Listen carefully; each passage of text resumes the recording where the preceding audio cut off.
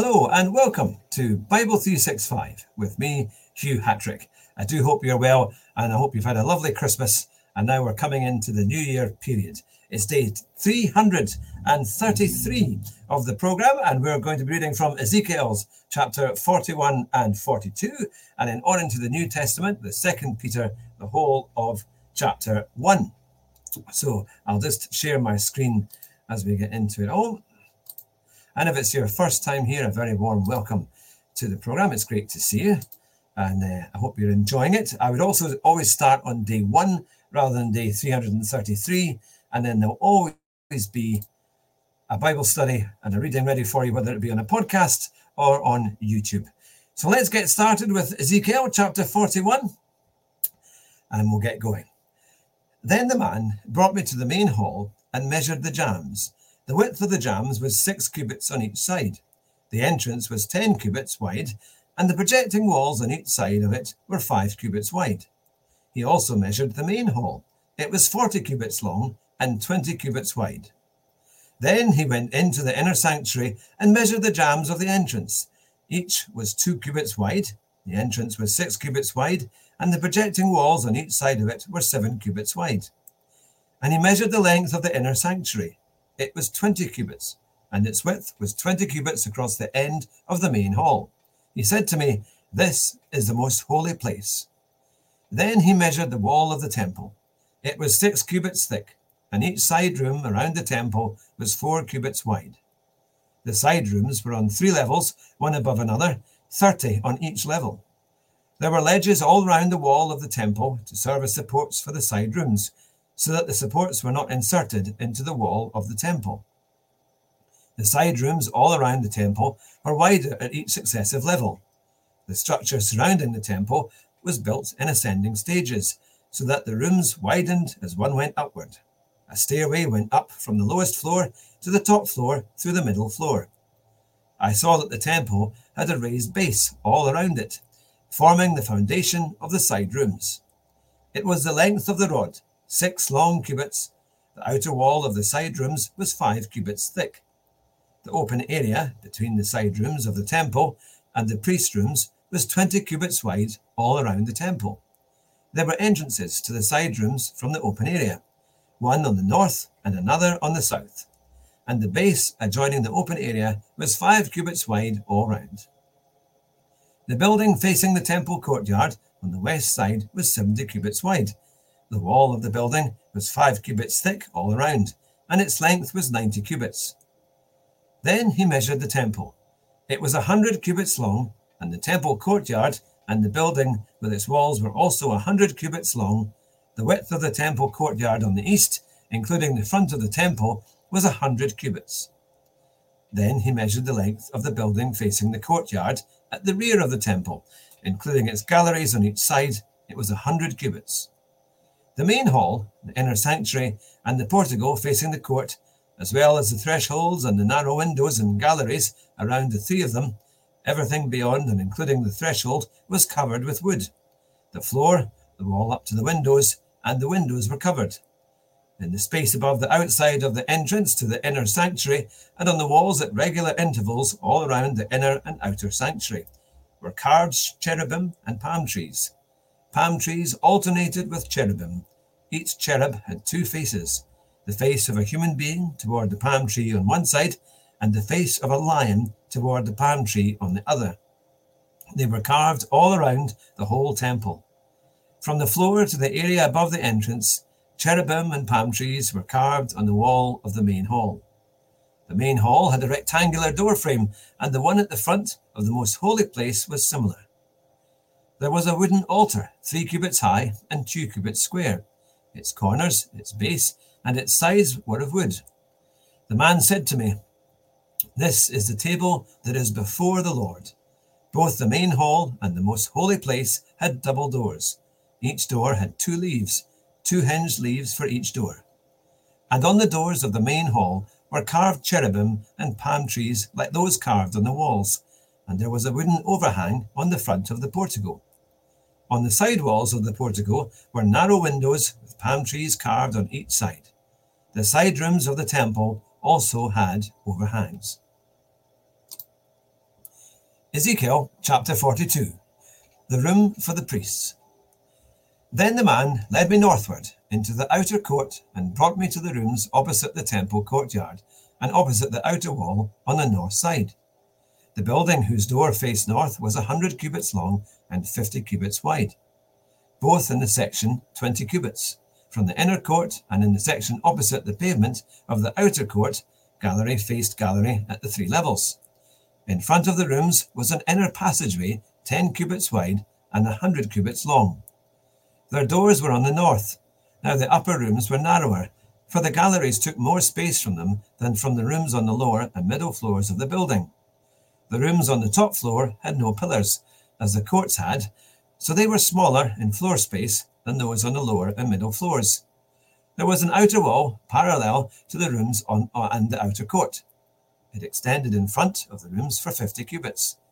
While the row of rooms on the side next to the outer court was 50 cubits long, the row on the side nearest the sanctuary was 100 cubits long. The lower rooms had an entrance on the east side as one enters them from the outer court. On the south side, along the length of the wall of the outer court, adjoining the temple courtyard and opposite the outer wall, were rooms with a passageway in front of them.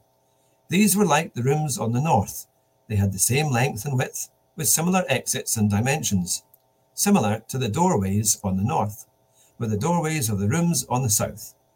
There was a doorway at the beginning of the passageway that was parallel to the corresponding wall extending eastward, by which one enters the rooms.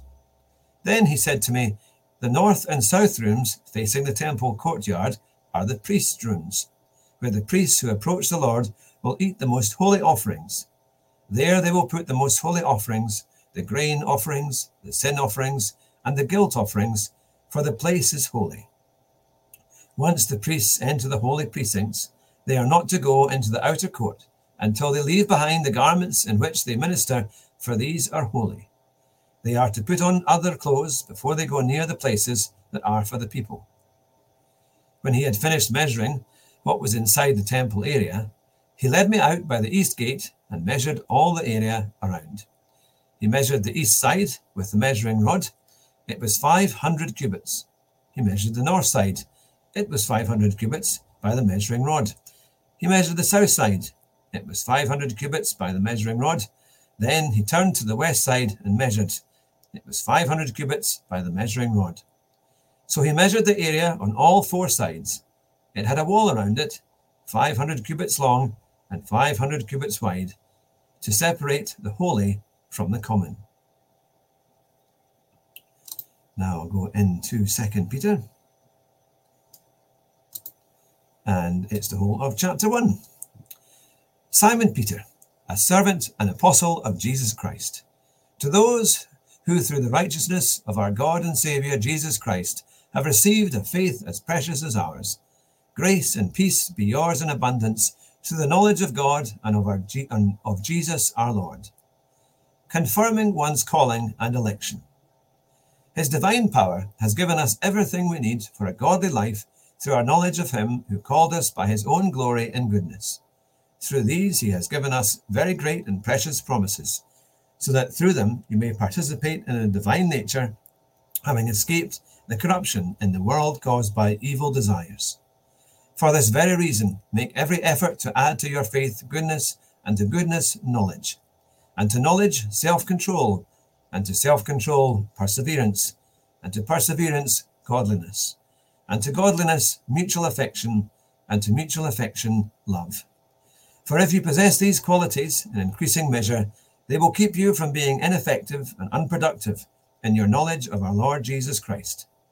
But whoever does not have them is nearsighted and blind, forgetting that they have been cleansed from their past sins. Therefore, my brothers and sisters, make every effort to confirm your calling and election. For if you do these things, you will never stumble, and you will receive a rich welcome into the eternal kingdom of our Lord and Saviour, Jesus Christ. Prophecy of Scripture.